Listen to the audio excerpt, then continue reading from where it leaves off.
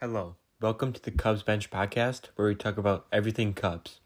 In today's episode, we talk about the Cubs versus Padres series, where the Cubs beat the Padres 2-1.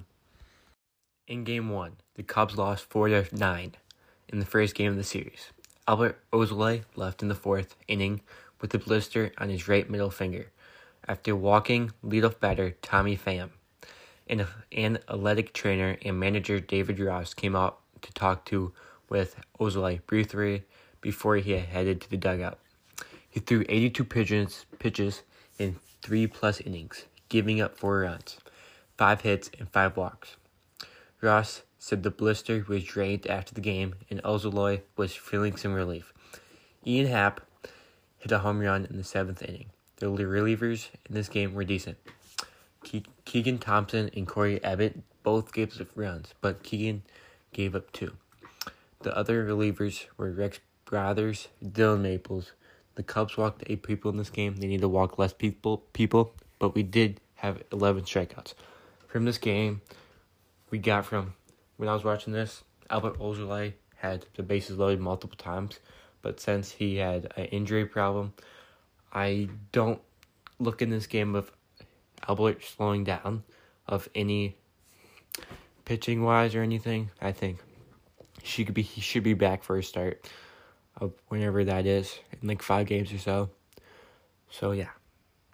For Game 2, I did not watch this game because these first 2 games came out at 9 and I didn't want to watch all of them, but this is what I got from the highlights.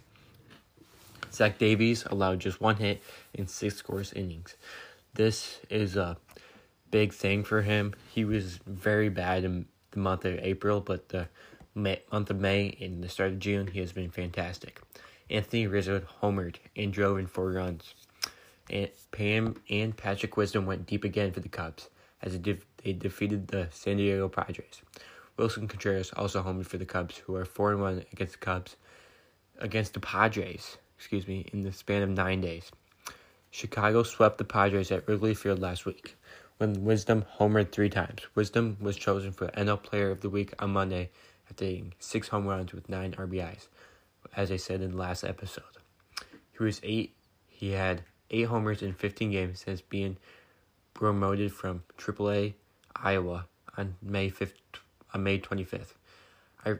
I rate, David Ross says, I rate the lineup every night and put his name in there, Ross said. What he's doing is impressive. The homers have been been a game changer for us. I use the words carrying us, but it's just for real. Some of the guys have said it best. Just keep trying to get Wiz up there and watch what he's been able to do. Where David Ross said that. For Game 3, Jock Peterson of the Chicago Cubs hit a towering game-tying home run off the San Diego ace Yu Darvish. That was his Yu Darvish first start after the Cubs trading him last season.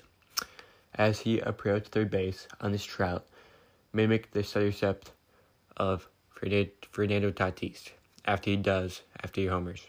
Fernando Tatis just said, if I can do it, he can. Sergio Alcantara also homered, and Jake Arrieta threw 5 strong innings for the Cubs, who took 2 out of 3 games this series. The Cubs beat the Padres 5 times in the 6 games in a 10-day stretch, including a 3-game sweep at Wrigley Field last week. Rex Brothers, 2-0 on the season, pitched a perfect 6 inning for the win. Greg Kimbrell, who was a San Diego closer in 2015, pitched a perfect 9th inning for his 15th save in 17 chances. He's been fantastic over this season, and said other things about this series.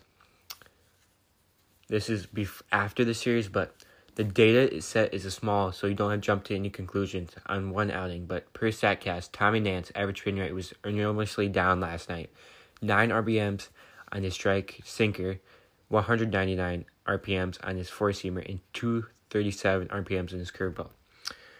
This is not something to jump out. You don't want to jump to conclusions, but he could just have a bad night. But he could have not a good night this time, but you never know.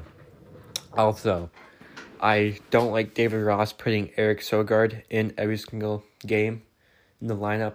I think he's not a good choice for us right now. We're just injured a lot.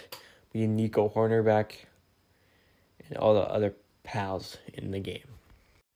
That was the Sports West podcast, and the series coming up is against the St. Louis Cardinals, where we look to win this game.